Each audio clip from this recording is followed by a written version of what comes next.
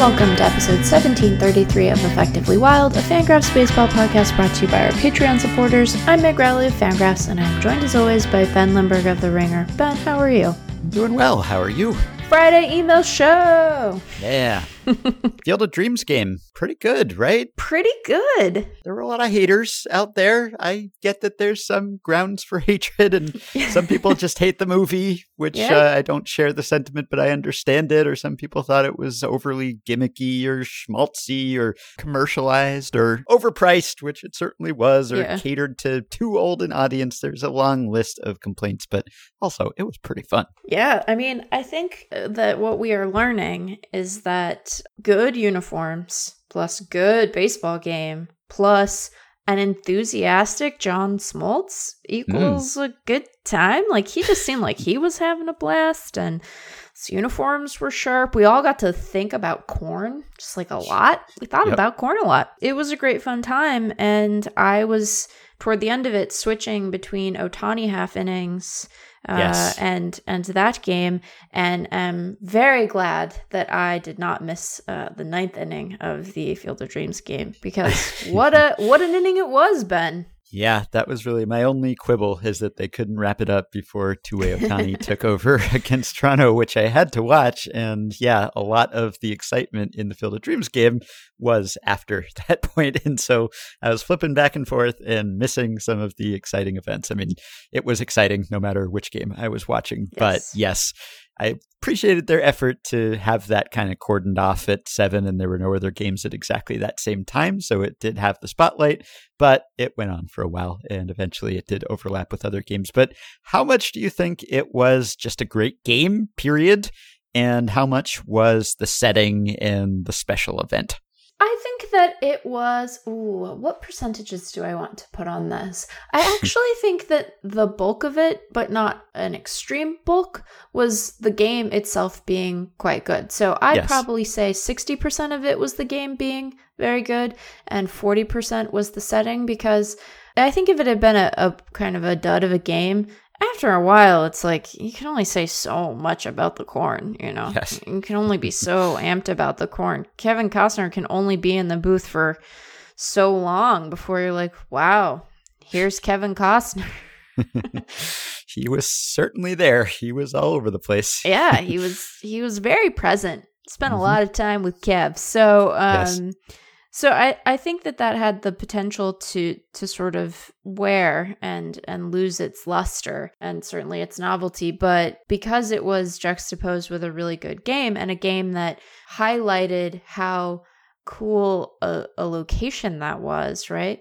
Home runs into the corn. We had all these home runs going into the corn. So I think because of that, it sustained itself in terms of viewer interest for a lot longer than I was anticipating. It was very well done. So yeah, it was. And apparently a lot of people tuned in. It was cool to have everyone watching a regular season game at the same time. According to Fox Sports PR, it was the most watched regular season baseball game in 16 years, with 5.9 million viewers across Fox and Fox Deportes. It was also the most streamed regular season baseball game in Fox Sports history. And I think if it had just been that great game in any other setting, if it had been played in Chicago or New York, it still would have been a great game, obviously, but we wouldn't have been paying close attention. We probably would not be bantering about it right now. It would just be another good game. There are a lot of good games, but they also definitely lucked out in that they happened to have the inaugural Field of Dreams game with two good teams, which I guess was pretty predictable, but also with just great games and 5 lead changes and ninth inning dramatics and blown saves on both sides and 8 home runs. Yeah. Which, do you think that was, obviously it was partly your beloved Beef Boys who were doing their thing. Beef Boys! But was it also the ballpark? Do you think it was hard to gauge? Yeah, it really was. I don't recall exactly what the dimensions were. Like, once it's in the corn, it's in the corn. So I couldn't tell if this was like Coors Field Midwest or whether it just happened to be two good hitting teams matching up. Yeah, I similarly struggled to understand exactly how the park was playing versus what was, a bunch of very good hitters who tend to hit the ball hard and far. But I was kind of okay with that. The low tech vibe that it had just in general was nice. Yeah. It was really nice to watch an entire game without a K-zone. I was not, I'm not the only person to have noticed this, and certainly many folks remarked on it last night on Twitter, but it was just nice. It was nice to not be intentionally agitated by a little box. And I think it would have been aesthetically jarring to have a K-zone in this place that was clearly kind of low tech. So yeah, I don't know. It was just a really nice combination of things. We didn't have exit velocities or launch angles, which I guess that's part of our inability to tell whether it was the Beef Boys or the ballpark or just one of those things. Is that we knew we were hitting those balls hard, but we didn't know exactly how hard they were hitting them. So you had to, eyeball it. We just had to scout it like we did back in the olden days prior to 2015, way back when we didn't know exactly how hard and at what angle each ball was hit. But it was pretty cool. And capped off by Tim Anderson with the walk-off to win it and come from behind. Just a really good game, and I guess a good advertisement for baseball. I mean, it seems like one of those things where everyone who was interested in this game was probably already a baseball fan, because otherwise I don't know how culturally resonant Field of Dreams is at this point among the youths. But it was still a pretty fun event, I think. And no matter what quibbles you have with it, I think they got lucky with the specifics, but also the production was nice. And they really put a lot of care and effort into it, which it's a once a year event. So I guess that makes sense. But you had camera angles that you weren't used to seeing. And I even kind of liked the zoomed in center field camera, which at first was like almost too close. I was like, ooh. It's like claustrophobic, back up a bit, but I grew to like it, and it was nicely centered. And there was just something charming, I can't deny it, about seeing those balls just go flying into the fields. It was very pastoral and sort of soothing. Yeah, it was cool to have the sort of metric be corn or no corn, just about whether the corn was involved. If there was corn, you're like, haha. The Beef Boys editor Dylan messaged me during it and asked when I was going to make a corn-fed Beef Boys joke. And I thought about it, but I think that was really Dylan's joke. So I'm here to tell his joke, but attribute it to him, as I should.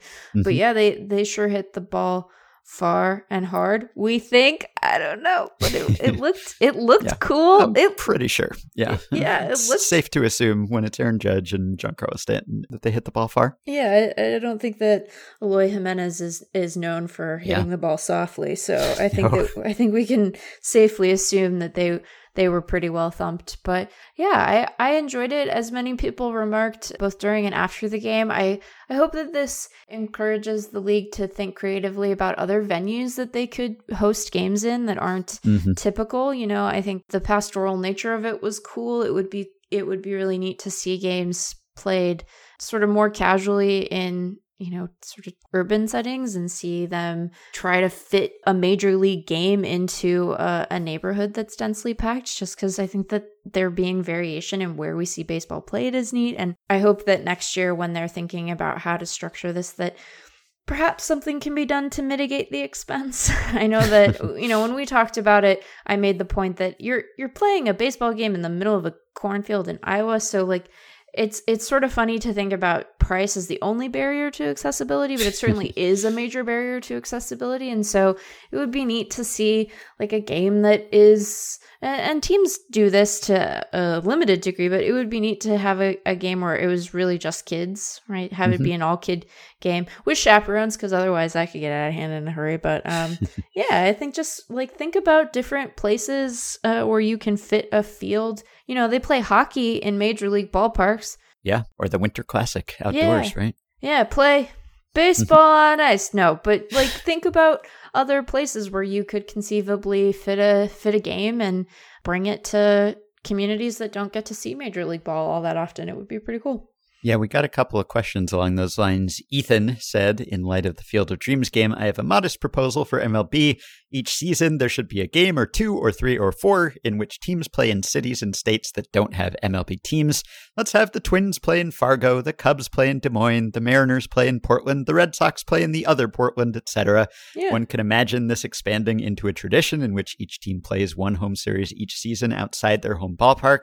Maybe some seasons they'll play in the ballpark of one of their minor league affiliates. affiliates so the community can see where their former hometown stars ended up. Yeah. Assuming they didn't contract their minor league affiliates, I guess. Yeah. MLB keeps talking about growing the game. This seems like a great way to get communities that lack MLB teams more connected with the sport. What are your thoughts? You just heard them. What locations would you like to see certain teams play in? Would this be too much of a scheduling logistical challenge? Would the players be opposed to this idea?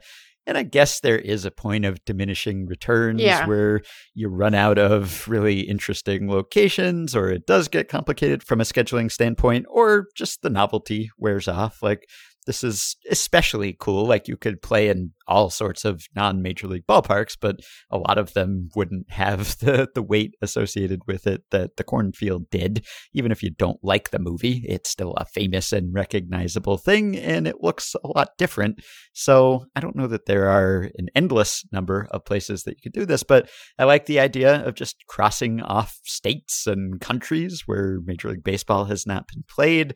I saw various suggestions, like Rob Nair pointed out that perhaps they could play at one of the few surviving Negro Leagues ballparks that has been renovated. Some are still being renovated, so maybe it could even be a way to raise some money or just bring some visibility to that history. And you could partner with the Negro Leagues Baseball Museum and really do a nice blowout event. So there are a lot of possibilities like that. And it's fun when they play international games in places where you're not accustomed to seeing that. And I saw Dennis, a listener in our Facebook group, suggested that they play at Koshin Stadium in Japan, like places that have history maybe in other countries. I mean, we've seen baseball in Puerto Rico or Cuba. I mean, if political situations allow it at various places at various times, then I say go play everywhere. Go play in London. Go play in even more far-flung locations. Of course, once you have to travel overseas, then maybe players are not quite so enthused about it, I suppose, and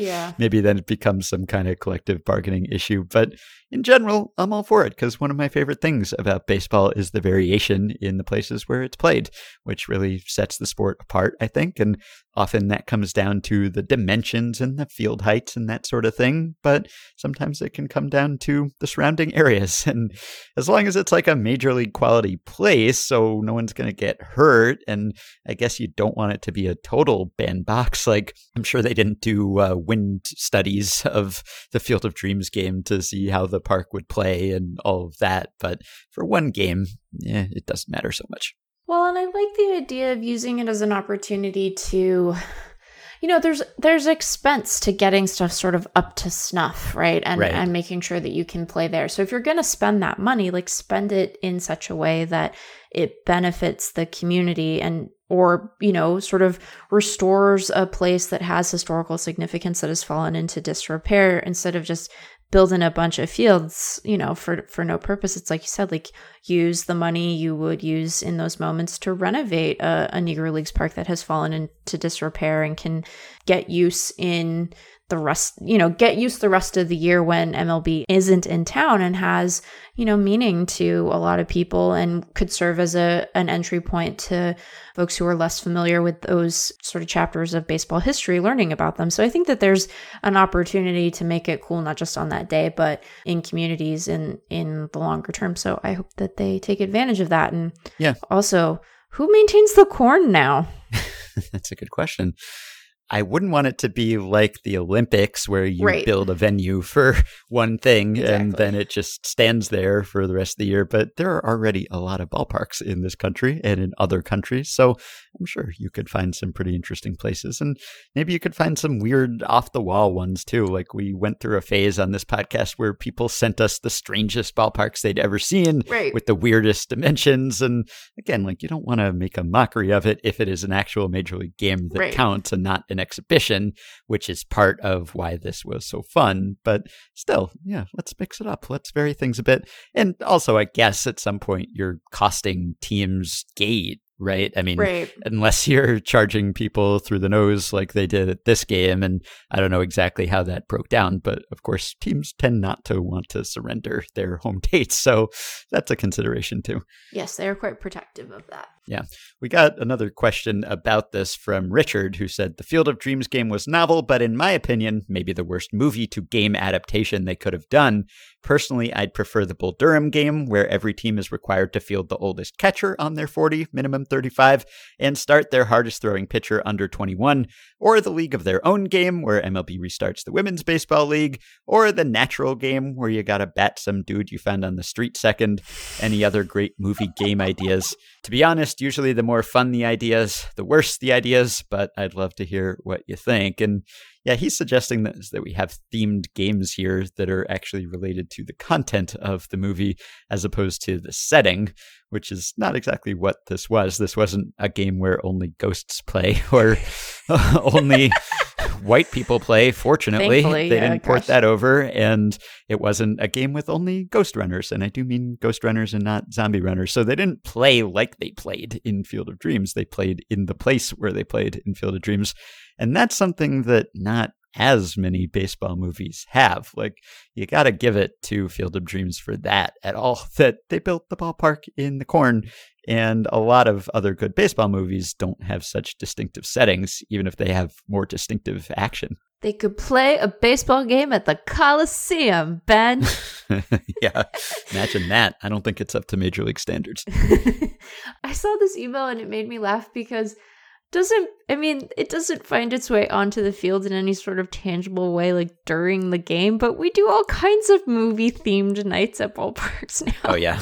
We already do this.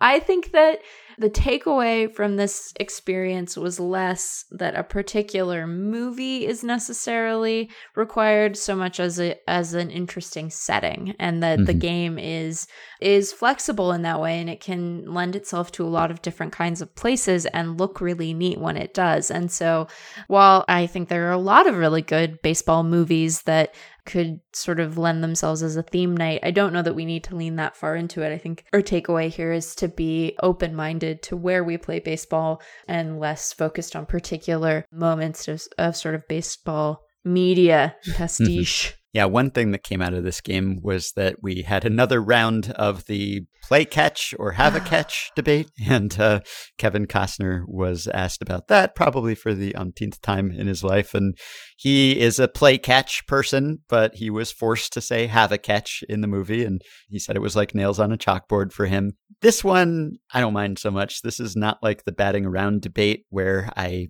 have a strong stance on this, where I think one side is right and one side is wrong. Yeah. This, for me, I'm a play catch person too, but I understand that this is a regional thing, right. And some people from some places say play catch and some people say have a catch, and both sides understand each other, and it's perfectly fine. Some people say soda, some people say pop, some people say kitty corner, some people say catty corner. I call them roly-poly bugs, other people call them pill bugs, right? So like we have different words in different places. I don't think we have to say one is right and one is wrong, simply that they indicate a complex and varied landscape of language.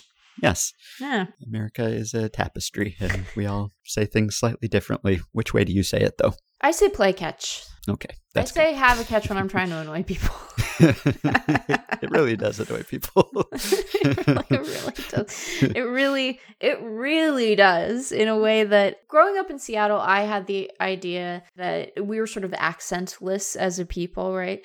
And I have come to understand that is inaccurate, right? That we say things in a particular way, and friends and so forth from other parts of the country will look at me and be like, what? So but we say play catch. I say soda. I say kitty corner. What are other? Yeah, I'm with you on all of those so far. We're from opposite sides of the country. Yeah, so I don't know. I think that I'm sure that there are people who say, do you want to have a catch? And that's fine. Yep, as long as the person that they want to play catch with understands what they're saying. And can decide not to get annoyed, you know. Yes, right. Did you want to talk a little bit about baseball movies while we're on the subject and before we move on here? I want to talk about, so we're not breaking new ground here. I know their entire podcast devoted to grading on the 2080 scale particular baseball movies. I know Ellen Dare and Eric Guild. I think it's Guild. Sorry, Eric, if it's Guild. Anyway, you, Eric Guy, do take me into the ball game. So they have a whole podcast about that. But I was, during my Twitter hiatus, inspired to contemplate this question because you, Ben, you got a tweet about it, and then we got a tweet about it, trying to come up with the sort of categories, right? What are the tools by which we would evaluate baseball movies? And I came up with a couple, and I'm worried that 3 of them are actually the same. Okay. So I want to run them by you, and then you tell me if some of these strike you as insufficiently distinct from one another. And then I have a teeny tiny fun rant about Twilight, but that's going to come after this. So this is what strikes me. So there's sort of accuracy of the baseball on the field, right? How baseball is actually played. And this is going to encompass any number of things, right? That the rules function in the way that they actually do in baseball, that the people playing look like they know what they're doing, right? That they assume the aesthetic of a baseball player, right? That you look at it and you're like, that looks like baseball to me, right? So there's that part. And then I think separate from that, but sort of related, is accuracy of baseball from a statistical and historical perspective, right? So obviously when you are dealing with fiction, there might be some variation from this, but even within that world, you might establish some ground rules, right? That you would use stats in a correct way, that they would describe the action on the field or describe historical action between characters in a way that makes sense, that you would, within the limits and bounds of sort of whatever story you're telling, that you would portray baseball's history in an accurate way without gross sort of deviation in a way that isn't necessary to the plot. And I think that those are distinct from one another. Yes. But I worry that my third category is maybe just reacting to both of those being bad. But I'm calling it the wait what test, which is basically what inspires every email about baseball movies that you and I get. Where someone is watching and they are a reasonably well-informed baseball fan, or in the case of our listeners, an incredibly well-informed baseball fan, and they are struck immediately by something being out of place, right? That they are watching Tom and Jerry for reasons that still no one has been able to sort of explain to me with any kind of persuasion, despite all of the many emails we got about it.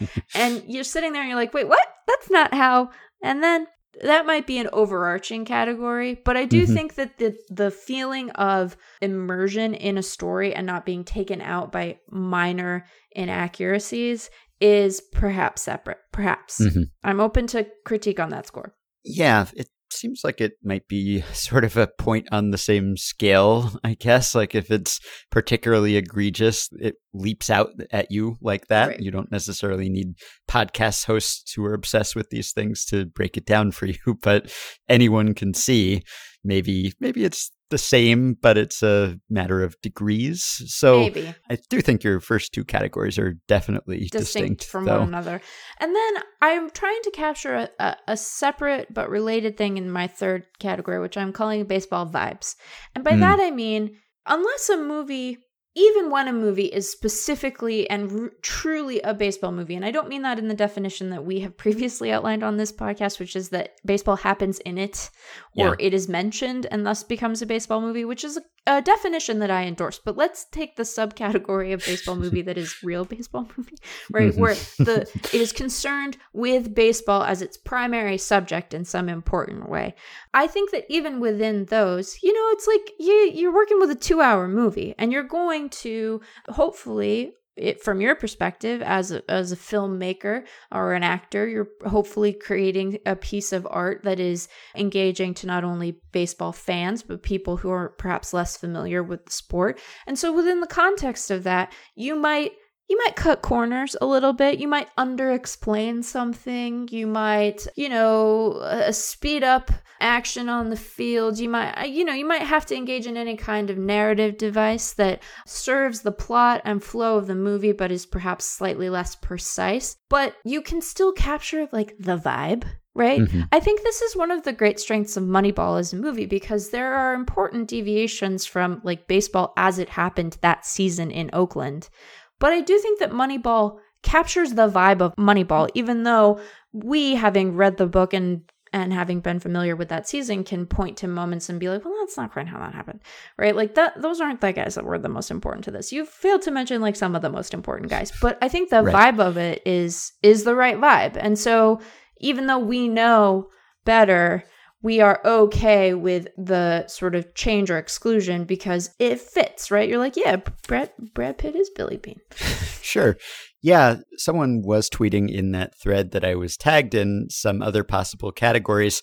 And a lot of them were just categories that could apply to any movie, right. It seemed to me. Like ability to tug at the heartstrings. Right. Well, that's not a baseball movie thing. That's a movie thing.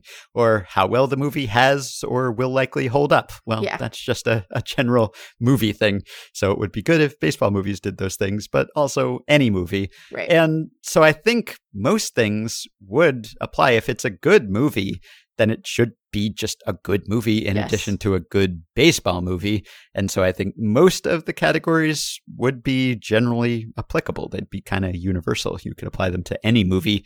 But I wonder if one might be grading whether the baseball is actually indispensable to the movie. Oh, and yeah. I don't know how many movies that would apply to. Like, could you imagine this movie transported to another sport or to not another sport entirely? Maybe it's set in an office or something. Maybe it's set in a school. Like, would it work without the baseball? Which is kind of the opposite of the way that we often talk about baseball movies, which is just, is there any slight hint of baseball in it? This is going to the opposite extreme and saying, no, it wouldn't work without the baseball. Like, could you have Bull Durham without the baseball? Like, I guess you could have a movie with similar themes and similar characters who are maybe involved in some other occupation. You would have to throw out the whole thing and rewrite it from scratch, which is maybe a measure of just how integral to the movie baseball is. Like, in some, obviously there are degrees here where sometimes there's one baseball scene, sometimes it's about a baseball team, sometimes every scene takes place at a ballpark. So maybe that is one possible thing that you could grade baseball movies on. Just how baseball are they? Do they have to be baseball? I like that very much because I think that there is a version of Moneyball about like the NBA, right? I don't know. I don't know what teams it involves. I'm sorry. Or maybe it's like The Big Short or something. Like, maybe it's just a finance movie. Right, which is its own kind of bummer, right? There's a transferability there. But yeah, I do think that is an important category to grade it on because I think that there are movies where it is more indispensable than others. Like, I think it would be hard to make Bull Durham about another sport just because there is something about the minor leagues that allows for that kind of like old veteran to hang around that I don't necessarily think other sports have the structure to accommodate, at least to that degree. Not that, players are instantly in their version of the big leagues in every other sport, but like there is something about the minor league structure that facilitates that kind of persistence that I think would be hard to replicate in another sport. Although potentially, like you could do it about actors and then it would be depressing in its own way, right? You probably wouldn't get an impassioned speech about the DH, but you might. Who knows? Maybe they're baseball fans. So I think that that's a really good one. Can I do my Twilight rant now, or did you have other categories? Oh, no, go ahead. So I know that the baseball of Twilight has already been analyzed. It has been analyzed at great depth on this very podcast. You and Jeff talked to Bill Rowe, who was the baseball advisor for Twilight, about the baseball scene, right? The actual vampire baseball scene in that movie. And there's so much to unpack in that scene that I think a small thing gets overlooked in Twilight. I'm here to take issue with the way that they talk about Bella's mom's new husband's minor league career. Ben, I'm here to take issue with it. Okay. Are you ready? Yes. So I'm not a huge fan of this film series, and I have not read the books. So perhaps in the books, this is addressed with greater accuracy. I don't know. I don't know if she's actually a big baseball fan or not. But I will say, in the beginning of the movie, Bella lives in Phoenix, Arizona, famously a baseball place, I can attest. Famously a baseball place. And she moves because her mom and her mom's new husband want to go on the road. And you're like, okay. And I don't think we know what he does right away. And then later, she has a phone conversation with her mother where she is told, I asked how it's going, and her mom says it's going well. And she says, spring training. And then she talks about how they're in Jacksonville. Okay, so Ben, here's the thing. This book was released in 2005. This movie was released in 2008. In those years, the team that played in Jacksonville was a Dodgers affiliate. Mm-hmm. The Dodgers famously conducted their spring training in Arizona. Right. So why are they going to Jacksonville for anything related to spring training? They do their minor league spring training in Arizona too. They play complex level ball. So that's confusing. Then she says that they're looking for a house to rent if things go well. And it's like, but if you're in the place where there's spring training, why are you looking for a house there? Why do you want to permanently be situated in Jacksonville? Presumably this fellow wants to make it to the majors, in which case no baseball to be had for him in Jacksonville. And here's the other damning part. And this might be just like an interpretive thing. Earlier in the movie, several characters come together at Bella's father's home to watch the first Mariners game of the season. And they have a bunch of beers. They got Mariners shirts on. They're drinking Rainier. That scene happens before the references to the spring training in Jacksonville. Oh, boy. And so now maybe what they're referencing is they're going to watch the first spring training game? Maybe. Yeah. But it seems like they're playing fast and loose with affiliates and time. Mm-hmm. And so I just would like everyone to consider that these are not very good movies. And one of their failings is that the baseball does not make any sense. Yeah, that seems like a slight continuity error there, potentially. I spent time finding out which affiliates play in Jacksonville for this. Why did I do that? I mean, it was Friday. We were done publishing. What else was I going to do but be mad about a movie that I've seen like 3 times and don't really care that much about? But I would just encourage everyone to look at it and say that I don't know if the vampire and werewolf thing is real, if these kinds of details are getting goofed. Might not be real. Yeah, and my standard for realism when it comes to baseball movies, it's sort of similar to my standard for statistical acumen on baseball broadcasts, which is just like, it just has to be some minimum level of good. You don't have to give me the Nerdcast, the Sabercast, the Statcast broadcast every single time. That's nice. Sometimes it would be great if it were always an option. But as long as you're not feeding me misinformation or misleading information, I'm fine with it. Just don't tell me that so-and-so is 2 for 3 against someone and that means something serious. Or to go back to a recent email of ours that someone has reverse splits that season and that therefore that means something significant too. And that's sort of my standard when it comes to baseball movies too. I guess like if it doesn't leap out at me that something is horribly wrong. Now, of course, we go way deeper than your typical casual viewer would, because this is just one of our things. And baseball is our area of expertise in theory. But as long as I'm watching and I'm not thinking that person has never thrown a ball before in his life, like you don't have to necessarily be a big leaguer or look like you could step onto a big league field right now. But just don't make it look like someone just taught you to throw a baseball before the director said action. Like, look semi-athletic. Just look semi-practiced. So that's basically my standard. Like, if it's even better and they get it down to the last detail, great.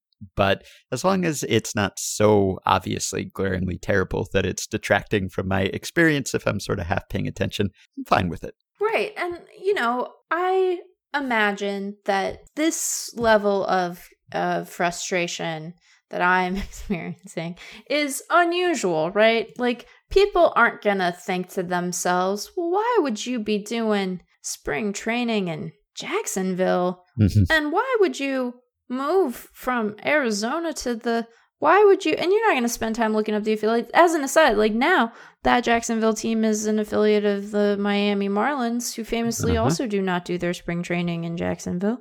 So I get it. I know that like there is a level at which, it could be worse. Like we could be doctors. or lawyers. Yeah, that right. has to be so much more frustrating because there are just so many more shows based on those professions and films and all sorts of stuff. So you sit there and you're like, oh, that's not how due process works at all. Yeah. And your heart's not even on that side of your body or whatever. Like, we have it good on a relative basis. Yes. But also, that's not where the Dodgers do spring training. They wouldn't have had to move at all. Yeah, it's gotten to the point where we're not exactly in a boom time for baseball movies. And so I'm inclined to be even more forgiving because when I see baseball, I think, oh, that's cool. I like baseball. That's nice. And so I'll go a little easier on you. I know it doesn't seem like it if you listen to our 7 segments on Tom and Jerry, but like if it's an actual baseball movie and not a non-baseball movie that for some strange reason has a baseball scene that was mangled, then I'll give you a slight pass because, hey, I applaud people making movies about baseball or related to baseball. Yeah, I mean, we're excited about that and we support it. We think it's great. We hope that you continue to make movies about baseball. We mostly just once again will say our fees would be reasonable. So Yes. you should just call us and we will help you by saying, hey, did you know that the Dodgers, they do their spring training in Arizona? And you'd go, oh, well, that's great. They don't even have to move. Perfect. All right. I've got a few email questions here that are unrelated to baseball movies, although this one is semi-related to what we were talking about with the Field of Dreams game, which was our inability to tell whether those Beef Boy blasts were actually impressive or not. Trevor says, a few weeks ago, Mariners catcher Cal Raleigh hit a mammoth home run at T-Mobile Park. As a part of the replay package, the M's broadcast showed the graphic that I'm sure we're all familiar with by now, displaying that Raleigh's home run would be a home run in 30 of 30 ballparks. The very next batter, Luis Torrens, also hit a home run. His was markedly less thunderous. If my memory serves me correctly, the same graphic was used to show that Torrens' home run would have been so in only 5 of the 30 ballparks. I was delighted by the aesthetic of both homers, and I've been thinking about this since I'm a teacher on summer break, so this is a responsible way to spend time. Which is more fun, a dinger that's a dinger everywhere, or one that could only exist in one place? What about a home run that would go out in 15 of 30 ballparks? My guess would be that for most people, this would be a reverse bell curve of enjoyment, with the least and most likely home runs providing the most enjoyment, with home run in 17 out of 30 ballparks occurrences feeling rather meh. Yeah, I think that is the right distribution. I think that having the sense that, wow, that one was a no doubter is satisfying because those tend to be home runs that are, loud. They have that sound, right? They give you that feeling in your chest where you're like, whoa. Yeah. And then I think that provided you are not rooting for the team whose pitcher has just given up one of these home runs, because then Right. it can be very frustrating. I think that home runs hit that would not be a home run in any other ballpark are fun and interesting. Like we just spent time talking about, the variety of places where you can play baseball. I think that we both view the diversity of layouts to be one of the sport's like strengths, even though it is a very strange quirk that the fields are different. Like it is just, it is a profoundly weird thing. And we should acknowledge that every single time we talk about it, but it is a really cool thing, I think. And so the idea that, if that poor pitcher had been pitching anywhere, but let's pick one at random, Yankee Stadium, right? They were pitching anywhere else. That's not a home run. You might sit there and kind of marvel at it and think that it's cool and weird and neat. But I think the ones that are like, in a lot of places, that's a home run. You're like, all right, well, that's very normal. It's sort of Yes. typical in a boring sort of way. So yeah, they could have been like Port St. Lucie. We're in Port St. Lucie where spring training happens. They didn't even pick a spring training city. Wonder if you are the only person on Earth who's been mad about this particular aspect of the Twilight movies. And the degree to which I am mad about it, the difference between how mad I am about it and how much I otherwise care about this franchise is what really makes it. Because it's like, you're fine. If you like it, it's fine. Like, it's fine. But this is not, this one isn't for me. But this is for me. Anyway, Trevor ended his question by saying that he was curious about whether our enjoyment of home runs correspond to the home run in X out of 30 graphics. And I don't think it does that No. closely for me generally. if I were rooting for a team and I wanted to look up a home run that my pitcher had just allowed, then kind of paradoxically, I guess I would want it to have been a no-doubter so that I would feel a little bit better about it, like at least it wasn't a cheapie. Right. Even though from an analytical perspective, I suppose you would rather have your pitcher allow cheapies because that might mean that they're less likely to allow home runs in the future. But still, it would be a little less annoying to know that, all right, well, at least this wasn't just a product of the park. It wasn't luck. He actually got us. They won fair and square. But that's really the only situation in which I would actually pay close attention to this, unless I were trying to forecast how some player might do in a different ballpark, for instance, or if we're talking about a playoff game or something and it really actually matters and I'm breaking it down on that level, then yeah. But otherwise, I don't think it matters that much. Like, I'd rather see a weird looking one like the Gallo home run from the other day where it was 48-degree launch angle and it didn't look like it should be out. And I didn't even bother to look and see, hey, does StatCast say that that would have been out of other ballparks, or was that just a product of Yankee Stadium? Like, the eye test was enough for me. That was weird. So I like home runs that go at unusual combinations of angles and speeds. So sometimes you'll just see Giancarlo Stanton hit a home run, for instance, and you just know that probably no one else could have hit a home run at that angle because no one else would have hit it hard enough for it to clear the fence before it fell. And so weird trajectories are much more dear to me than either no doubters or barely all doubters, whatever you would call those. I guess those things might correspond at times, but it's not really a graphic that I look at a ton of times. Like, sometimes I'll look at the StatCast Baseball Savant leaderboard for like expected home runs just to confirm that, say, Shohei Ohtani, to pick a name at random, is not only leading the major leagues in home runs, but also in expected home runs. So it's not as if he has been just a product of his park, even though Angel Stadium is a pretty favorable home run park for lefties. So there are occasional times when I'll look at it just for analytical reasons, but on a game-to-game, home run-to-home run basis, I'm typically not checking it out. Yeah, it's not something that I spend a ton of time being like, oh, I gotta go look that up. I mean, I guess I look it up every time if somebody leaves the ballpark, you know, or hits the batter side. Like, there are ones where you're like, wow, how hard did that go? But generally, if it's doing that, you've already answered your question. I still sort of think that they should have removed the fences from the Field of Dreams game.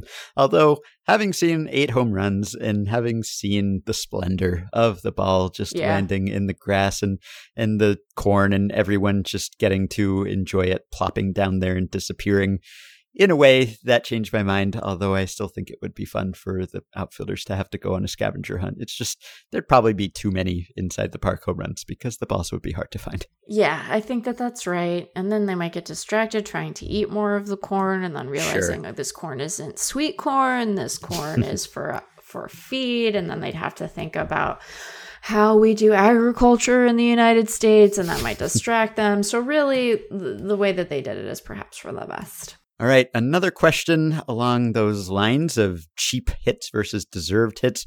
Ray says, I was at the White Sox-Tigers game on July 2nd where Jake Burger made his big league debut and got his first career hit. It would have been a pop-up to center, but Daz Cameron lost it in the sky. Burger got another hit later in the game, and I would ask, if you were Jake Burger, which ball would you most want to keep if you wanted a keepsake? Would other players be grumpy about him asking for his first quote-unquote legitimate hit being pulled from the game if he had already asked for the blooper hit to be pulled from the game? So would you want to keep the first official hit, even if it was a cheapie, or would you rather have the first one that you actually smacked? I probably would take the one that was designated as my first official hit. I mean, I'd ask for both. Yeah, why not? Because why not?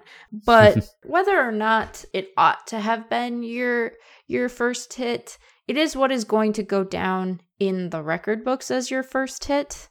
And so I think you would want that one. And then you might tell a story when someone's asking you about, like, well, what happened when you could say, well, and you should have seen the one I hit later in the game. And then you'll point to the other ball on your mantle and they'll be like, you have a lot of these. But I think that would be the way that I would do it. Yeah, I think when you make your Major League debut, you're happy to have any hit. Yeah. You just want to be on the board. It's a special moment. I guess it would be better if you hit a no-doubter and everyone checked the StatCast and it said out of 30 of 30 ballparks. And wow, what an entrance that would be. But I think you take the blooper too. You're just perfectly fine with getting on base and having your first hit. And it's a special moment. And a lot of hits are cheapies. And I think people love them all equally because they count, at least towards some stats, the same. Although these days, obviously people are being evaluated now based on the quality of the contact, even more so than the outcome of the play, at least by front offices, if not by fans or media members. So certainly there's something to be said for the first deserved hit, the first one with a high expected batting average. But, you're probably not going to be saying, hey, I'll give that one back. I didn't earn that one. Well, and, if you were to ask a Hall of Famer who had 3,000 hits, do you discount your total because 20 of those came off a position player? The answer is going to be no, right? You're not going to discount a hit off a bad reliever who gets DFA'd the next day. You just don't. You're going to sit there and say, yeah, I have 3,000 hits and they all counted the same because that's how they all count. So I think that I appreciate wanting to take pride in sort of a job well done and a ball well hit. But I also think we should have the sort of understanding and humility to acknowledge that they end up counting the same, and you get some lucky ones in there and you get some good hard hit balls taken away from you, and at the end of the day you sit there and say, I have 3,000 hits, or I got my first hit. You wouldn't go to the ballpark the next day and be like, I only have one hit. They'd be like, no, you have two. So yep.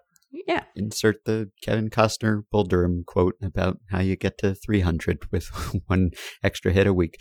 Great. So Dennis says, I was hoping you could tell me why we're still using 3.1 plate appearances and 1 inning pitched per team game as the minimum qualifier for rate stats, despite games being much shorter under the COVID rules because of doubleheaders being shorter and more common and shorter extra inning games.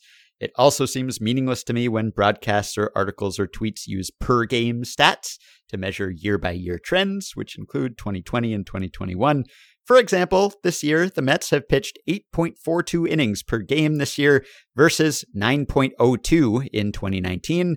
In 2020, the average team pitched 8.6 innings per game. In prior years, I don't think that number ever fell below 8.9. There's also a bigger disparity than before between the teams playing the fewest and the most innings per game, which is a separate issue of statistical integrity that nobody seems interested in. I know innings pitched is a weird stat to use because of home teams not needing last licks when leading, but I can't find the actual average innings played per game. And that sort of points to the problem and the reason why we keep defaulting to these historical standards, I think, which is that we're all accustomed to them and the stat sites are set up to display things this way. And we don't even know if these COVID conditions will be permanent and whether we'll just revert to good old 9-inning games and endless extra inning games and no zombie runners. So I think there's been a hesitation to totally revamp these things. But yeah, I mean, I think the same thing every time I see a per game stat. It's just a mess. It's hardly the most pressing problem about 2020 and 2021. But from a baseball statistical perspective, I mean, I have already done and will do many more articles in the future where I just omit 2020 entirely from whatever research, whatever graph I am currently doing. And even 2021 is subject to some of those pitfalls there. So yeah, I mean, ideally you would do per inning instead of per game, or per 9 innings or instead of per game, or something that could just be consistent from year to year, regardless of how many innings are actually played. But inertia is a powerful disincentive. Yeah, and I think that considering that we are hoping we will move on from 2020 and that we will eventually move on from the 7-inning doubleheader rule and all sorts of stuff, that there's just this hope that we will go back to normal, even though normal is, as you've pointed out, flawed in its own way. But it is very strange. It's just a strange thing, you know? And people get mad because guys aren't on the leaderboards. And I'm like, I'm sorry. Yeah. Depending on the point you're trying to make, it may not matter. Right. But if it's something where you're going out to a couple decimal points, then it might actually matter. And so you do kind of have to go the extra mile and maybe do some exporting and some sorting in Excel. And it's an extra step that no one wants to do. But if we want to keep things consistent, then yeah, you got to do it, unfortunately. And I guess there's a larger conversation to be had about if and when things return to quote unquote normal, whether there's still some adjustment that should be made, especially with the ERA qualifier, which is something that had been talked about for years, even before things got even weirder. And Sam was on that beat 5 years ago. He wrote about that for Baseball Prospectus about how we need to change the minimum innings threshold. And as he noted, there is a nice kind of cute sort of symmetry to 1 inning per game in the season. It's nice, but he suggested, I think, that we just lower the minimum to 130 innings, which at least at that time just so happened to change things enough that it would roughly match the historical number of qualifiers during eras where pitchers pitch more innings. So that's the kind of thing where, yeah, if you do want to do comparisons across eras, you do actually have to change things because there just aren't that many pitchers who qualify anymore. The 3.1 plate appearances per game, the batting title qualifier, that works more or less as well as it used to, I suppose, aside from the COVID stuff. But yeah, the pitcher thing, that needs some work. Yeah, for sure. All right. Just as we were recording, bad news about Jacob deGrom. I know. I'm happy about that. Shut down from throwing for another 2 weeks, and then he has to have imaging after that, which means that the earliest he could conceivably return is mid-September, which also means that his season may be over, depending on how things go for the Mets and how his next round of imaging goes. So I guess my early season anxiety about Jacob deGrom proved to be warranted, but that doesn't make me feel much better because I'd rather have been wrong about that and have him be healthy. Yeah, it's just a real shame. And I don't know, we started out thinking he would break records, make history, and now I just would like to see him back on the field at all. So yeah. At least we still have Shohei. I don't want to jinx anything. I can't believe you're saying the words out loud. I know. I'm sorry. I should say undisclosed two-way player and let everyone else come to their conclusions. But I did want to just salute his performance on Thursday, which was also pretty special, even though it was overshadowed a bit, understandably so, by the Field of Dreams game. He went up against maybe the second best lineup in baseball and held it to 2 runs over 6 innings with 6 strikeouts. He has not been at his best at the plate lately, but he's been pitching really well with just really pinpoint control, great efficiency. He's using his cutter more. After the game, he said, "I still haven't hit my potential yet. I think I have room to still get better going forward as a pitcher in particular." And in this game, he also doubled and walked at the plate. And he had the much ballyhooed face-to-face showdown with Vladimir Guerrero Jr., his closest competitor for the AL MVP award, although maybe not all that close a competitor at this point, but still one of the nice perks of two-way Ohtani in the singular season he's having is that he was actually able to go head-to-head.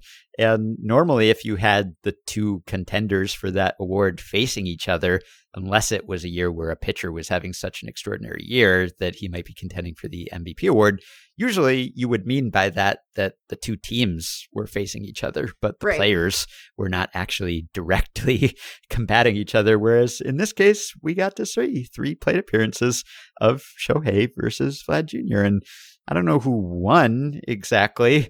Vlad walked and he singled a ground ball and he struck out. So, well, I guess if you do that every day, you'd be the best batter in baseball. So probably he won that showdown, I guess you could say. Although Ohtani had the better day at the plate than Vlad, although Vlad was not pitching to him. And also he had those solid 6 innings. So I guess he wins overall, but head to head, Vlad certainly held his own.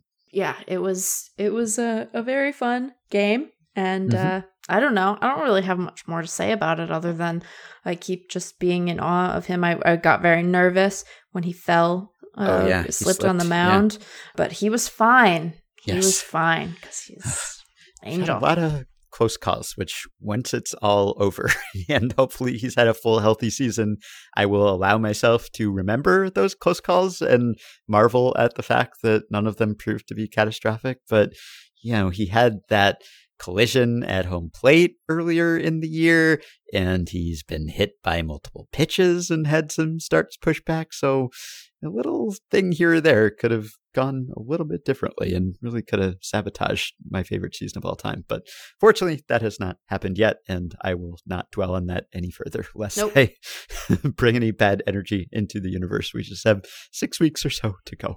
Yes, and I will say, I don't know if it will be a long-term thing, but it's sure nice to see Joe Adell playing kind of well. Oh, yeah. Because he's been better. You know, he had just like a very rough and at times quite Twitter forward failing last year. And it's been going a lot better since he was recalled. So, you know, and then we have Brandon Marsh and Sunner. And so we would like to see Mike Trout out there, but suddenly that Angels outfield is more interesting than it was. So that's nice too. Yeah. Reed Detmers too. The Angels youth movement. It's coming along. Man, Trout's calf. What is happening there? It's taken forever. Calf shouldn't take this long. I know it does with Josh Donaldson sometimes, but really, come back, Mike. I like to pretend that it's a literal calf that's giving him trouble, and like it keeps getting away, like it keeps getting out of its corral, and he comes to the ballpark every day, and he's like, it's not going to happen today. Scamp got away again. I hope they don't shut him down at some point, which has been bandied about. And thus far they have said, no, they're not doing it. And he's still trying to come back. But even if the Angels are totally out of it and there's no pressing reason for him to return, I hope he does, just because I want the wars. And I also just miss Mike Trout and I want to see him. And you'd think just even for his peace of mind or for the teams just to get back on the field for however long, just to demonstrate that he can do that he's not permanently incapacitated somehow by this calf would be nice. Yeah. So, and also it doesn't seem like the sort of thing, I mean, maybe I shouldn't say this because he's been out so long already and so much longer than expected, but like you wouldn't expect that he could aggravate the calf in a way that would like endanger his 2022 or anything. So worst case, he comes back and has some setback. He has a whole offseason to heal from that. But really, it's taken so long already that maybe I shouldn't take that for granted. Yeah, I would hate to speculate, but it does seem to be one of the more persistent ones in recent memory. So I don't know. It's not the best. All right, so we can end the day and the week with a stat blast, or actually perhaps two. They'll take a data set sorted by something like ERA minus or OPS plus, and then they'll tease out some interesting tidbit, discuss it at length, and analyze it for us in amazing ways. Here's today's stat blast.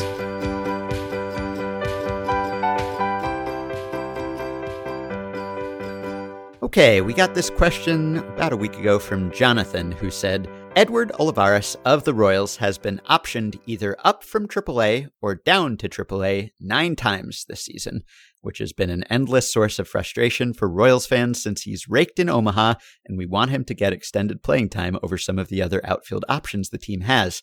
My question is, what is the record for the most times called up or sent down in a single season? My instinct tells me it would be a relief pitcher who holds this record, but nothing would surprise me because baseball. So I posed this question to Lucas Apostolaris of Baseball Prospectus, and it's kind of tough to research this one because the data sources that actually tell you whether a player was called up or sent down, it's a little bit different from trades, for instance, or signings. Sure. And so he went back and was able to easily go back to 2009, which is, I suppose, when BP had easily accessible records from MLB on this. And I think in this case, that's okay because, for one thing, it will allow us to put Edward Olivares and his season into perspective, but also because this kind of thing, unfortunately, has become much more common in recent years. So if you were looking for the record, I would guess that it has probably happened during this time period. And that's just kind of a pervasive problem where you have teams that are shuffling pitchers in particular just on and off the end of their roster. And this is something that Gerald Schiffman Eastman has covered at Baseball Prospectus, and there's been some movement to hopefully curtailing this kind of thing by just making the option period longer so that if you have to send someone down, then they have to stay down there longer, which would maybe dissuade you from sending down a player, because a lot of times these days, it's not even like you deserve the demotion or you did something wrong. In many cases, someone will pitch a really good game and then they'll just be shipped out the next day just because you want a fresh arm. And you have this whole rotating cast of AAA pitchers who are semi-interchangeable from a performance standpoint. And then, unfortunately, you just get these guys who get stuck on the shuttle all season. And I guess it beats not making the majors at all, but you can imagine that it would be tough to perform under those circumstances. And of course, you're losing your major league salary whenever you get sent down and you're going back to your AAA pay. And Joe Sheehan wrote about this earlier this year, and he proposed some potential solutions, like maybe once you call someone up, then you just have to pay them the major league minimum for the rest of the season, for instance. Although I guess you could say, well, then maybe teams might even be more reluctant to promote those players. So whatever you do, teams will try to find some way to nickel and dime you and find some way around it. Anyway, I guess some consolation to Edward Olivares is that other players have had it far worse than he has. So that's something. So Lucas looked up the number of combined options and recalls. So just the number of times that someone was either called up or sent down to the minors, and then just combined those two numbers. And he found that there are 25 players who have had at least 15 combined options or recalls in a single season. And again, this is only dating back to 2009. The record is Eduardo Paredes in 2018 with the Angels, not to be confused with Edward Paredes, who I think was with the Dodgers at that very same time, which was pretty confusing. But Eduardo Paredes, 22 combined options or recalls in that single 2018 season, which just has to be tough. I mean, what a roller coaster ride. The travel alone must be a total pain, but also, like, at a certain point, it just must be like the thrill of getting the call must wear off, because you know it's just not going to last long at that point. You're coming and going all season long. So bad news for Paredes there. Although I guess his 2018 was better than his 2019 when he was out with Tommy John surgery. So that would be worse. Hopefully that wasn't because he was so worn out from being optioned constantly the previous season. But you'd think that would take some sort of toll. And I sent that to Jonathan, and he pointed out some sad news on the Paredes front. He sported a 12.71 ERA for the Generales de Durango of the Mexican League before being released back in June. So he was still pitching professionally as of this year, but things not going a whole lot better for him in the Mexican League either. So there are a bunch of guys with numbers in this region, and actually Yankees reliever Albert Abreu is making a run at Paredes' record. He is up to 19 this season. So he still has a shot. He only needs 3 more combined options or recalls. So not necessarily a record that he would want to break, but he's pretty close. And then you've got Silvino Bracco, 2018 Diamondbacks at 18, 2019 Casey Sadler, 18. That was with the Dodgers and the Rays. 2019 Rays, Austin Pruitt, also 18 times. Maybe the Rays are among the worst offenders when it comes to this kind of thing. Wouldn't surprise me. And 2018 Orioles, Donnie Hart, also 18 times. And then you've also got some guys climbing the list this year. Taylor Jones, who is actually a first baseman outfielder with the Astros this year, he is up to 16, as is Andrew Young, a second baseman for the Diamondbacks, and Johan Oviedo, a pitcher for the Cardinals, and Kyle McGowan of the Nationals, reliever, and Jacob Webb of the Diamondbacks. He's up to 15. So quite a number of guys who have gone through this thing this year, and maybe in some cases this has been exacerbated by COVID absences and needing to recall someone to take those spots, but this problem doesn't seem to be getting a whole lot better. So I feel bad for Olivares, but he is not even close to the top of the list. Jonathan is right, though. His suspicion is correct that this is mostly an occupational hazard for relievers. Of those top 25 names that Lucas sent, all but 4 were pitchers, and 18 of the 25, as Lucas defined it, were relievers. There are any number of issues that we have highlighted with minor league realignment in the past, but I imagine that one of the benefits is if you have AAA teams closer to their major league parent organizations, well, maybe it's worse. Here's what I'm trying to say. In your estimation, is there a correlation between proximity of the AAA affiliate to the parent club and how many times their guys get optioned? Because like if they're far away, it seems like it would be a little more onerous. But if they're Seattle to Tacoma, like that I-5 traffic will get you, but it's not that far. But like the Angels AAA affiliate, the Salt Lake Bees, that's like a 10-11 hour drive from there to Anaheim. So I wonder if your experience of being recalled is influenced in some measurable way by your how much time you have to spend in the car getting there. Yeah, one would think, or if you can fly instead of taking a bus or a car or some other type of transportation. And I guess you might be more liable to be recalled frequently if you can be summoned on short notice. So that might be a mixed blessing too, where, hey, at least it's not a long car ride. But on the other hand, if they need someone now, well, here I am. I'm Johnny on the spot. I'm close at hand, so don't call me. But I'm sure as long as you're in AAA, you want to get that call, no matter how far it is and no matter how many times you have already made that journey in that single season. But still, it's tough. And we talked on an old episode to Oliver Drake during that memorable season when he was traded 6 times or whatever it was, or released and picked up by other teams and ended up pitching for 6 major league teams in the same season, I think it was. And it was clear even from that it took a toll on him and his family, and you have to make all sorts of living arrangements, and teams will help with that to some extent, and especially if you're already in the organization. But still, these are the little things that you don't think about that much when you just see the agate type, to use an old term, when you see that so-and-so was recalled or optioned. You don't think of all of the hassle that went into that. Moving sucks. I think about nothing but the hassle. Okay. I think about that every single time I think about it. I would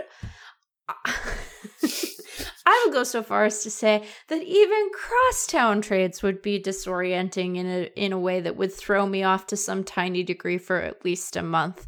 Because you're used to driving one way to work, and then you got to drive a different way, and you have a different exit, and you probably miss that exit a couple of times and have to loop back around, and someone gets in an accident, and then you're like 5 minutes late, and we're creatures of habit. And I think tiny bits of grain and sand in the machine can really throw you. So I think about nothing but that. I would hate to be traded. I would every year at the deadline, we had this with Scherzer, right? Where you're like, are they going to waive a no trade clause? This guy has 10-5 rights. Will he consent to a trade? And I think that I would say no every time. I'd be like, no. And they'd be like, you're going to a team where you could play in the World Series. And I'd be like, I'll think about it. But I don't know, man. I hate to move. Do you hate moving so much that if you were in the minors and you got the call and your manager says, great news, you get to go to the big club, and you're saying, no, because then your circumstances are changing, because all of a sudden you can afford to pay someone else to help you move. Yes, that's a good point. Total game changer. Once you get past a certain point in life, like pizza and beer isn't enough. It's just worth it for you and your friends and your lower back if you are at all able to just hire someone to help you move stuff. The hassle of having to move is probably counteracted by the anti-hassle of not having a roommate, or 3 or 4 roommates in some cases. So, all right. And the last one here, this is inspired by a question from Xander, who emailed us a couple days ago to say, I wanted to note what seems like an anomaly in some of the NL division races. From July 21st through August 6th, on every day in which the Brewers and Reds both played, the teams had the same result, a 13-game streak. Similarly, since July 25th, on every day in which the Giants and Dodgers have both played, excluding head-to-head matchups, both teams had the same result for an active 10-game streak, which is something that I have noticed too, because every now and then I will see that the Dodgers won, and I'll think, okay, it's happening. The Dodgers are making up some ground now. They're going to eat into that division lead. And then, nope, inevitably, the Giants won too. And that lead, if anything, seems to be getting bigger. Now it's at 5 games as we speak here on Friday afternoon. And hey, they just extended Brandon Crawford. That's cool. They did. Xander's question continues. While the fact that the streaks overlapped would suggest that they are somewhat common, I would guess from intuition that such stretches are fairly rare. Is it possible to check the longest such streak of matching results for 2 teams in the same division? What if we only consider streaks for the top 2 teams in a division or teams over 500 as a proxy for contending teams after the All-Star break? If there are any similarly long stretches of matching results either of you can recall, I'd be curious to hear about those as well. And I don't recall any specific stretches, but I do recall the frustration that went with this at times when I was a fan. And granted, when I was a fan, I was a Yankees fan. And so generally the Yankees were not trying to catch up to anyone because they were winning already. But can I be an obnoxious, gloating Yankees fan if I'm no longer a Yankees fan? Can I gloat about past Yankees fandom? I've renounced it to some extent, so I don't know if I can still claim that or whether I am now immune because it no longer applies to me. But I acknowledge it's obnoxious. So I do remember that sentiment, though, where if you were looking up at another team and you won, and it was at a late enough point in the season when you were scoreboard watching, nothing worse than eking out the victory and thinking, all right, this is it. We're going to chip away at this lead. And then finding out that that other team won too. And especially if that goes on for days and days and you feel like we're holding up our end of the bargain here, someone else has to beat these guys. Right. Or else if they just win out for the rest of the season, then even if we win out, we will never catch up to them. And that would be bad. So that's frustrating, as is if you are a team that is trying to catch up to multiple teams and those teams are playing each other. I found that frustrating too, because no matter what happens, there's one team that you are not gaining ground on. Of course, there's automatically one team that you are gaining ground on. So it goes both ways. Yeah, I think that when you're in that situation, there's just nothing more satisfying than playing the team directly in front of you. If I were, it has really high stakes, obviously. But if I were a Dodgers fan, I would want them to play no one but the Giants the rest of the way. Because then even if it doesn't work out, it's because you just didn't win. But you did it. You were able to be active. You were participating. You controlled your own destiny. I think that when you have to sit there and scoreboard watch, it's very dispiriting, like you said, because you're like, I'm doing everything I can. But the one thing I need to be able to do, the schedule won't allow me to do, and that's not my fault. Yeah, and this is something I noticed today, kind of a milestone. The Giants and the Dodgers have almost exactly the same playoff odds. They are both locks to make the playoffs, essentially. Giants at 99.5%, Dodgers at 99.4%. But they are now also just about dead even in division odds. And for the longest time, Fangraphs playoff odds has been the biggest believer in the Dodgers. No matter how good and successful the Giants have been, just because the Dodgers preseason projections and their rest of season projections have been and are so strong, the Fangraphs playoff odds have been believers. They've never abandoned the Dodgers until today. I guess today is the day, and it could flip back, of course. But as I look at this on Friday afternoon, Giants with a 49.3% chance to win the NL West, Dodgers 49.1%. So even though the playoff odds still see the Dodgers as a .615 rest of season winning percentage team and the Giants at .510, which is probably a bigger difference than there actually is, I would guess. Yeah. But even so, because there just aren't all that many games left and they have to make up 5 of them, which is not nothing. So the math seems to work out to where that's essentially a dead heat. Oh, boy. And then there are the poor Padres. Oh, yeah. Still clinging to a tiny percentage there. Losing to the Diamondbacks. Oof. Something has gone wrong in your day. If you... Yes. Sorry, D-backs, but it's just been... The desert has had restorative powers for other teams. So returning to Xander's question, I directed this one to frequent Stat Blast consultant Ryan Nelson, who got an answer for me. He says, was pretty tough. I had to dust off my linear algebra to do some 3D matrices. Oh boy. Sounds complicated. And usually he gives me incredibly thorough and prompt answers, and he doesn't even tell me how he did it necessarily. It's easy. But in this case, he actually had to flex a little. He had to dust off some old math to get this done. So Ryan writes, some constraints to begin. As requested in the question, the streak is defined as the number of consecutive days where the game results of both teams are the same, given that they both played. If either team or both were off on a particular day, the streak continues. If there was a doubleheader, as long as one of the game results matched the other team's result, the streak continued. Otherwise, it ended. For example, win-loss and win continues the streak. Win-loss and win-loss continues the streak. Win-win and loss does not continue the streak. If we go back far enough into the 20th century, ties continue the streak. And he says, I counted streak length by season days. If both teams were off, but some teams in MLB played, that counted as a day in the streak. If no teams played that day, the day does not count. I think those are all the qualifiers required. So, to get to the heart of the question, this is not that rare. Since 1900, there have been nearly 1,000 streaks of greater than 15 days.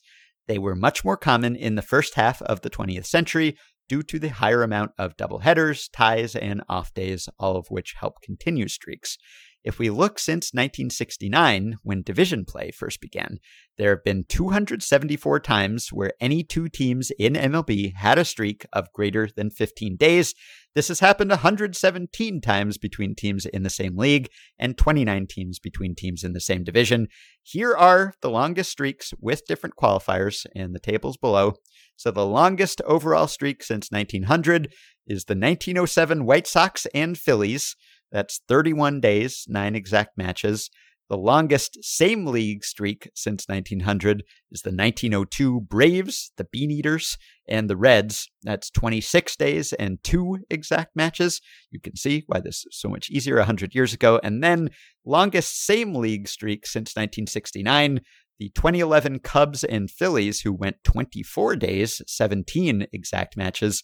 And the longest same division streak since 1969, the 2001 Diamondbacks and Giants, 22 days, 17 exact matches. This also answers the question of post-All-Star break division chases.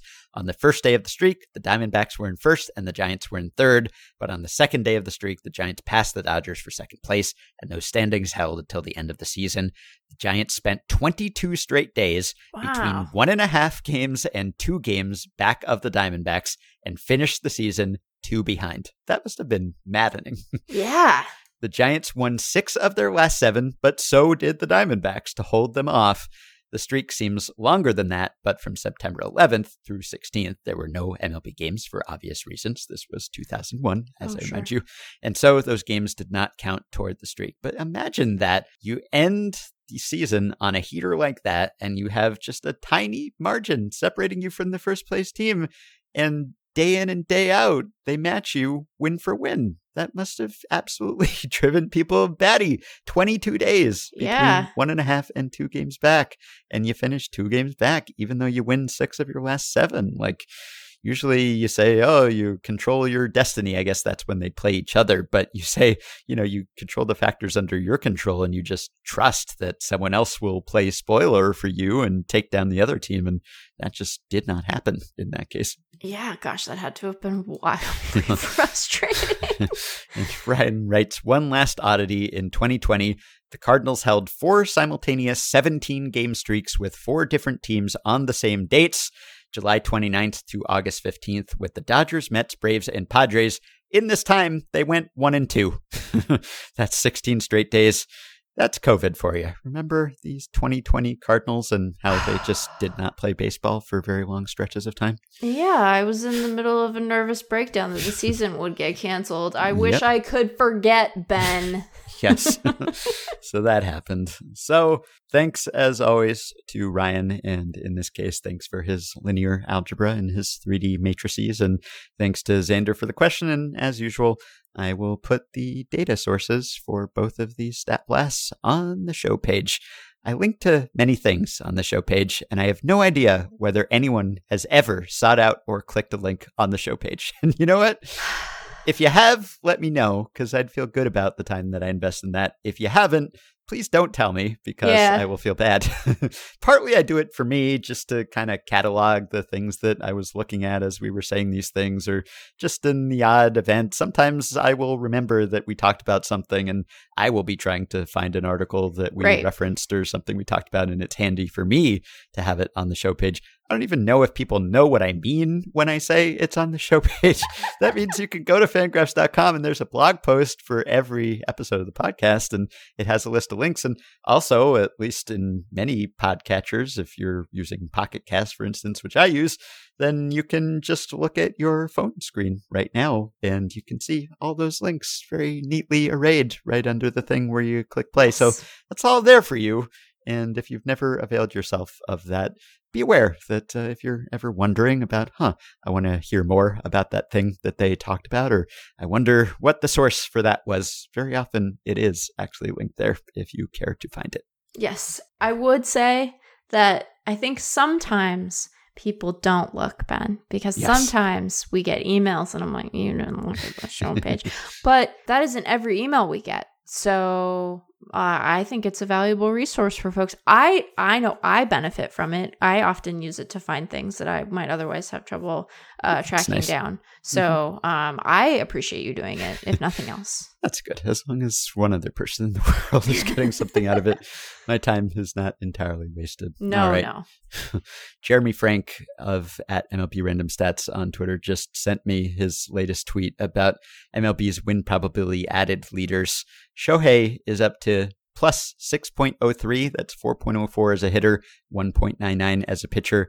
The next closest guy, according to this tweet, is Jorge Polanco at plus 3.6. Wow. So Ohtani is like getting close to doubling the next closest guy when it comes to win probability added. He's pretty good, Nick. Pretty good.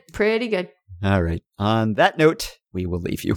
All right, one more stat note for you. As some of you may recall, a few weeks ago, I think it was on an email show leading up to the trade deadline, I theorized that catchers probably get moved at midseason or traded between teams less often than players at other positions, just because, well, there's a lot of extra hassle that is associated with that move. You have catchers who learn to work with pitchers. There's a lot of homework that they have to do if they change teams at midseason. And I mentioned that the great sabermetrician and historian Craig Wright has told me that he conducted research for teams that showed that catchers actually do or did at the time suffer some defensive penalty after changing teams at midseason, which sort of makes sense. Maybe that penalty would be steeper these days because you have to work with even more pitchers per game and per season, or I suppose maybe it might not be quite as steep because you have so much more information that you can consult, scouting reports and video and StatCast, etc. Regardless, it's tougher for a catcher to change teams than it is for a player at another position who is not part of a battery, and his changing teams doesn't directly affect any other player in the way that a catcher changing teams does. So one of our listeners and Facebook group members, Joseph Hilton, or Joseph Hilton, Hylton, got interested in this, and we corresponded a bit in the Facebook group, and we kind of came up with one way to check this, and it does kind of check out. I'll put this data online too, but Joseph writes, I grabbed each player's primary position and filtered for players who started at least 81 games in a season across all positions, and he looked at various time periods, but it seems somewhat consistent. And so over the period from 1986 to 2020, he found that as a percentage, left fielders are traded most often, shortstops are traded least often, about half as often as left fielders, and then catchers are just above shortstops. So they are the position that is traded second least frequently. Now, this was just one pass at the problem. There are probably multiple ways that one could look at this, but perhaps it lends some support to my hypothesis. And even though this year's trade deadline was historically busy, there weren't a ton of catchers changing teams, right? Yan Gomes, I'm sure there were others who aren't coming to mind. But thanks to Joseph for doing the legwork there, even though I don't think this one required any linear algebra or 3D matrices. You can support Effectively Wild on Patreon by going to patreon.com/effectivelywild. The following 5 listeners have already signed up and pledged some small monthly amount to help keep the podcast going and get themselves access to some perks. Anthony Hawthorne, Patrick Bertolino, Kyle Wojcik, Andrew Hawes, and Sue W. Thanks to all of you. You can rate, review, and subscribe to Effectively Wild on iTunes and Spotify and other podcast platforms. Keep your questions and comments for me and Meg coming via email at podcast@fangraphs.com or via the Patreon messaging system if you are a supporter. Thanks as always to Dylan Higgins for his editing assistance. We hope you have a wonderful weekend, and we will be back to talk to you early next week. Broken links and what you're after. You're gonna miss your girl. I don't hear the morning laughter. So often now you're gone. Broken links and what you're after. You're gonna miss your girl. I don't hear the morning laughter. So often now you're gone.